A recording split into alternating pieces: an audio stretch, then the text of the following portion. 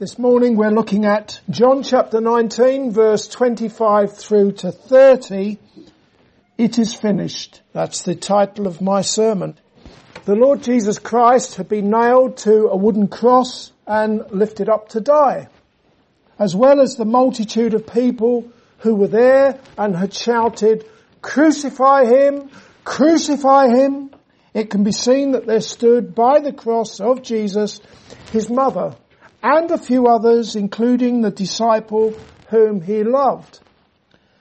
As is written in John chapter 19 verse 25 and 26, "Now there stood by the cross of Jesus his mother and his mother's sister, Mary the wife of Cleophas, and Mary Magdalene.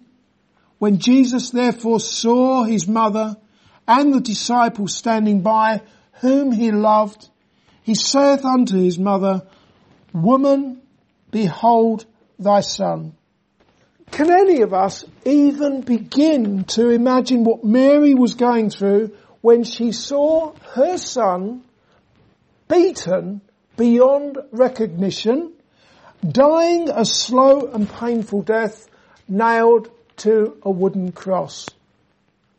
33 years earlier, when baby Jesus was presented at the temple, a man by the name of Simeon took him up in his arms, and he said to Mary, "Behold, this child is set for the fall and rising again of many in Israel, and for a sign which shall be spoken against." It didn't end there. So Simeon also said to Mary, "Yea, a sword shall pierce through thy own soul also." That sword must have penetrated deep into Mary's heart and soul, right up to the hilt, the handle, when she saw her eldest son beaten and bloody, with his brow that she had no doubt kissed on countless occasions, crowned with thorns. If ever Mary needed to be comforted, it was there and then. And that is precisely what happened, courtesy of her son, the dying Saviour. Looking at verse 26 and 27 again. When Jesus therefore saw his mother and the disciple standing by whom he loved, he saith unto his mother, Woman, behold thy son. Then saith he to the disciple, Behold thy mother. And from that hour, or from that time, that disciple took her unto his own home. The Lord Jesus Christ is God manifest in the flesh. And as a man, it's perfectly reasonable to assume that he felt physical pain. Just like all of us. Additionally, he suffered the spiritual agony of having the collective sins of all the elect of God laid upon him. Even so, it is written that Jesus said to his mother, Woman, behold thy son, referring to the disciple whom he loved. And to him he said, Behold thy mother. When you consider the great love and the compassion that the Lord Jesus Christ showed towards his mother Mary at that time when he was dying and in pain, extreme pain that we cannot even begin to imagine, when he was nailed to the cross, it is clear that he was not being disrespectful to his mother when he called her woman. You ever thought about that? Why did he call her woman and not mother? And I've heard some explanations, and somehow the woman becomes mother. I don't know how, but woman is woman, mother is mother. Does it not seem strange to you that Jesus called his mother woman? As indeed he called her woman at the first recorded miracle, the changing of water into wine at the marriage feast. There he called her woman as well. But why did Jesus call her woman and not mother?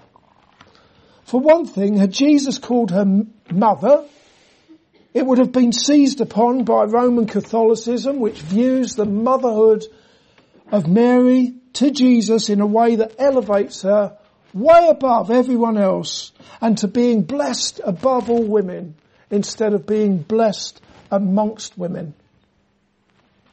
In Luke chapter 1 verse 46 to 47, Mary said, "My soul doth magnify the Lord, and my spirit have rejoiced in God my Saviour." Only a sinner acknowledges God as Saviour. No one else does. If there's someone in here who does not believe in Jesus, then he does not acknowledge God as his Saviour or her Saviour. The fact is that Mary, whom Catholics venerate and view as co-mediatrix alongside and even above the Lord Jesus Christ, was like the rest of us, a sinner. And as can be seen in these verses, she was a woman being placed by Jesus into the care of one of his disciples. I think there's a message for this day here. Jesus, a helpless sinner whom Jesus loved, and he made provision for her, even in his dying moments. When you consider that Jesus was speaking to his mother and to the disciple whom he loved, we don't have to think that he was shouting down to them. He was speaking to them. "Woman, behold thy son," and so on. And also bear in mind that the sign with the words "Jesus of Nazareth, the King of the Jews," was placed above the head of the Lord Jesus Christ, not before he was nailed to the cross, but after he was nailed to the cross and lifted up to die. It seems likely that Jesus was suspended just a short distance above the ground. We do have these pictures of Jesus suspended between heaven and earth. Maybe. But it does seem that he was simply a couple of feet or so above the ground at that time. And with the words that Jesus said, he was handing over the responsibility of caring for his mother to his disciple, which means that in all probability, Joseph, the husband of Mary, had died some time earlier. If you or I so much as stubbed our big toes, would we be thinking of anyone else? We would be too busy dealing with our pain and our suffering, hopping around holding our foot. However, even as Jesus was suspended on that cross, he fulfilled to the uttermost the fourth commandment, which says, "Honour thy father and thy mother, that thy days may be long upon the land which the Lord thy God giveth thee." I mention this because it is actually important to appreciate that the Lord Jesus Christ, he became obedient to the law, to God, even unto the death of the cross. And Jesus was obedient to the law in a way that we are not. Obedient, never once broke God's law, never once sinned against God. And that is imputed or credited to the account of all who are trusting in him, that perfect obedience. Also, with his dying love towards his mother, Jesus fulfilled to the uttermost the great commandment that places upon all of us a duty to love our neighbours as ourselves. We see that fulfilled there at the cross with Jesus, his dying love for his mother, loving his neighbour as himself. Having said all of that, all of you who truly belong to Jesus will know that his dying love extended not just to his mother, but to you as well. That's what you need to appreciate, the love of Jesus for you who are trusting in him. Your name was graven upon his nail-pierced hands. And as the Apostle Paul said to the Christians in Romans chapter 5 and verse 6 to 8, for when we were still without strength, in due time Christ died for the ungodly. For scarcely for a righteous man will one die, yet perhaps for a good man someone would even dare to die. But God demonstrates his own love towards us, in that while we were yet sinners, Christ died for us. That's the love of God being demonstrated towards us. Christ died for us. Obvious question here is, did he die for you? Are you trusting in him as a repentant sinner? At the cross can be seen the perfections of God clearer than anywhere else, with his attributes such as mercy, justice, holiness, and love for lost sinners being manifested in his crucified Son, the Lord Jesus Christ. We'll look at verses 28 through to 30. After this, Jesus, knowing that all things were now accomplished, that the scripture might be fulfilled, saith, I thirst. Now there was set a vessel full of vinegar, and they filled a sponge with vinegar, and put it upon hyssop, and put it to his mouth. When Jesus therefore had received the vinegar, he said, it is finished. And he bowed his head and gave up the ghost. We need not think that the first two words of verse 28, after this, I don't know what you have, if you have another version, but the first two words that I have in verse 28, after this, you needn't think that they suggest in any way that taking care of his mother Mary was the culmination of the cross work of the Lord Jesus Christ. And then finally he said, I thirst. And he was given vinegar to drink. Making arrangements for his mother Mary was not the culmination of the cross work of the Lord Jesus Christ. As wonderful as it was, and it most certainly did show the tender, loving love of the Lord Jesus Christ.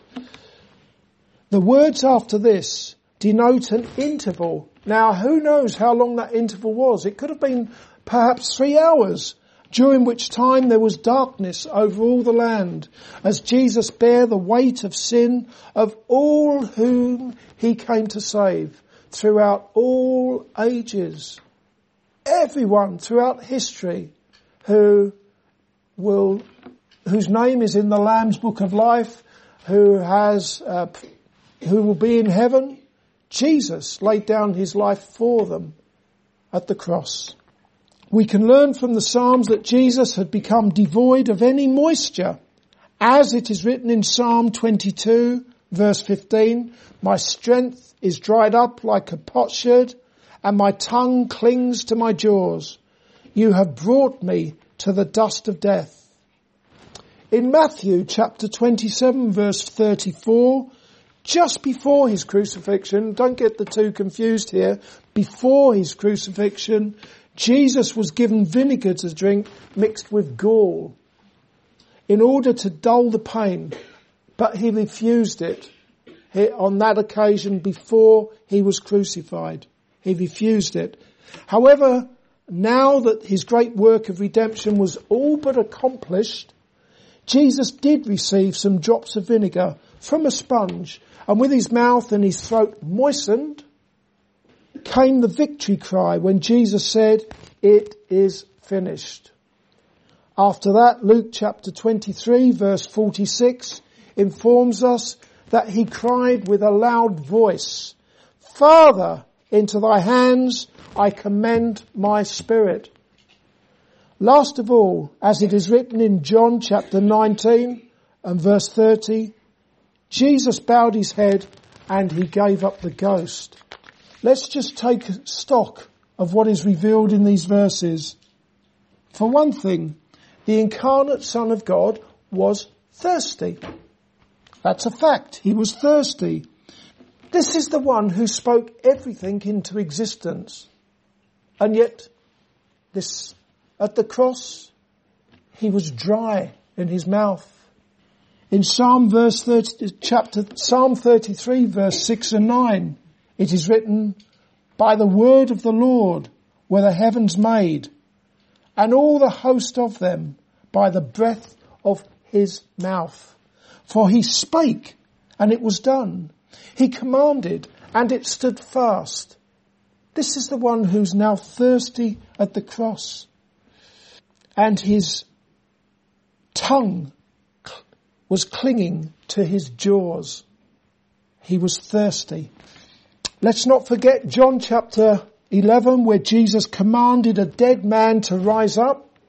Jesus said, Lazarus, come forth. And Lazarus did precisely that, even though he had been dead for 4 days and his body began to stink. Therefore, even when the Son of God was made flesh, there was power and authority in his voice. The power, the authority, when he brought everything into existence. We see that power, we see that authority with the raising of Lazarus. Even so, the extreme suffering that Jesus endured as the sacrificial Lamb of God culminated in him saying, I thirst. And vinegar was given to him to quench his thirst. When the sacrificial Lamb of God said, I thirst, he had suffered in a way that you and I can never comprehend. And that is because every thought in our minds and every atom in our bodies is corrupted by sin. However, I wonder if to a much lesser degree you have experienced dryness in your body and your mouth as well. Not for the same reasons as Jesus, but nevertheless you've experienced that dryness in your heart, dryness in your mouth. Why? Because of unconfessed sin. The sin that Jesus died for at the cross as the sacrificial Lamb of God. I want to read King David's testimony in Psalm 32. I'm just going to turn to Psalm 32 and read it to you. A few verses from that. Psalm 32, reading from verse 3.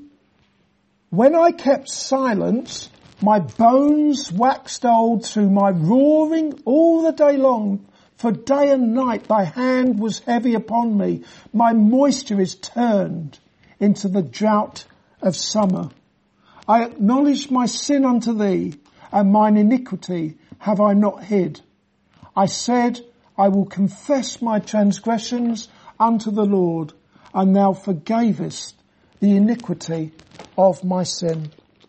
Unconfessed sin can leave you like a withered plant in a sun-scorched desert. Do you relate to that? I certainly do. Dear sinner, do you feel the weight of the hand of God heavy upon you? Is your moisture turned into the drought of summer? Then confess your sins to the merciful God, trusting in the Lord Jesus Christ as the one who was wounded for your transgressions and bruised for your iniquities. And perhaps there's a Christian in here who has allowed sin to creep into his or her life. Is your prayer life dry because of sin? Do you feel like the man of God David, whose strength and moisture evaporated because of sin? Then it's time for you to confess your sin, for God is faithful and just to forgive you your sins and to cleanse you from all unrighteousness. I'm speaking to the Christians now. Also, Jesus said, it is finished. Far from being an acknowledgement of failure, it was a victory cry. Those 3 short words, it is finished, are a translation of just one Greek word, teleo. That word teleo means fulfilled. It means accomplished. Jesus was declaring that he had successfully accomplished his great commission to save sinners through living a life of sinless obedience and through laying down his life at the cross. Also, teleo means pay. You can never yourself pay the debt of your sin to God. But Jesus did precisely that for all who trust in him. Jesus paid the debt of your sin, and he paid with his own precious blood. Finally, before Jesus gave up the ghost, again, he said, "It is finished." Did he make an end of your sin at the cross? Amen.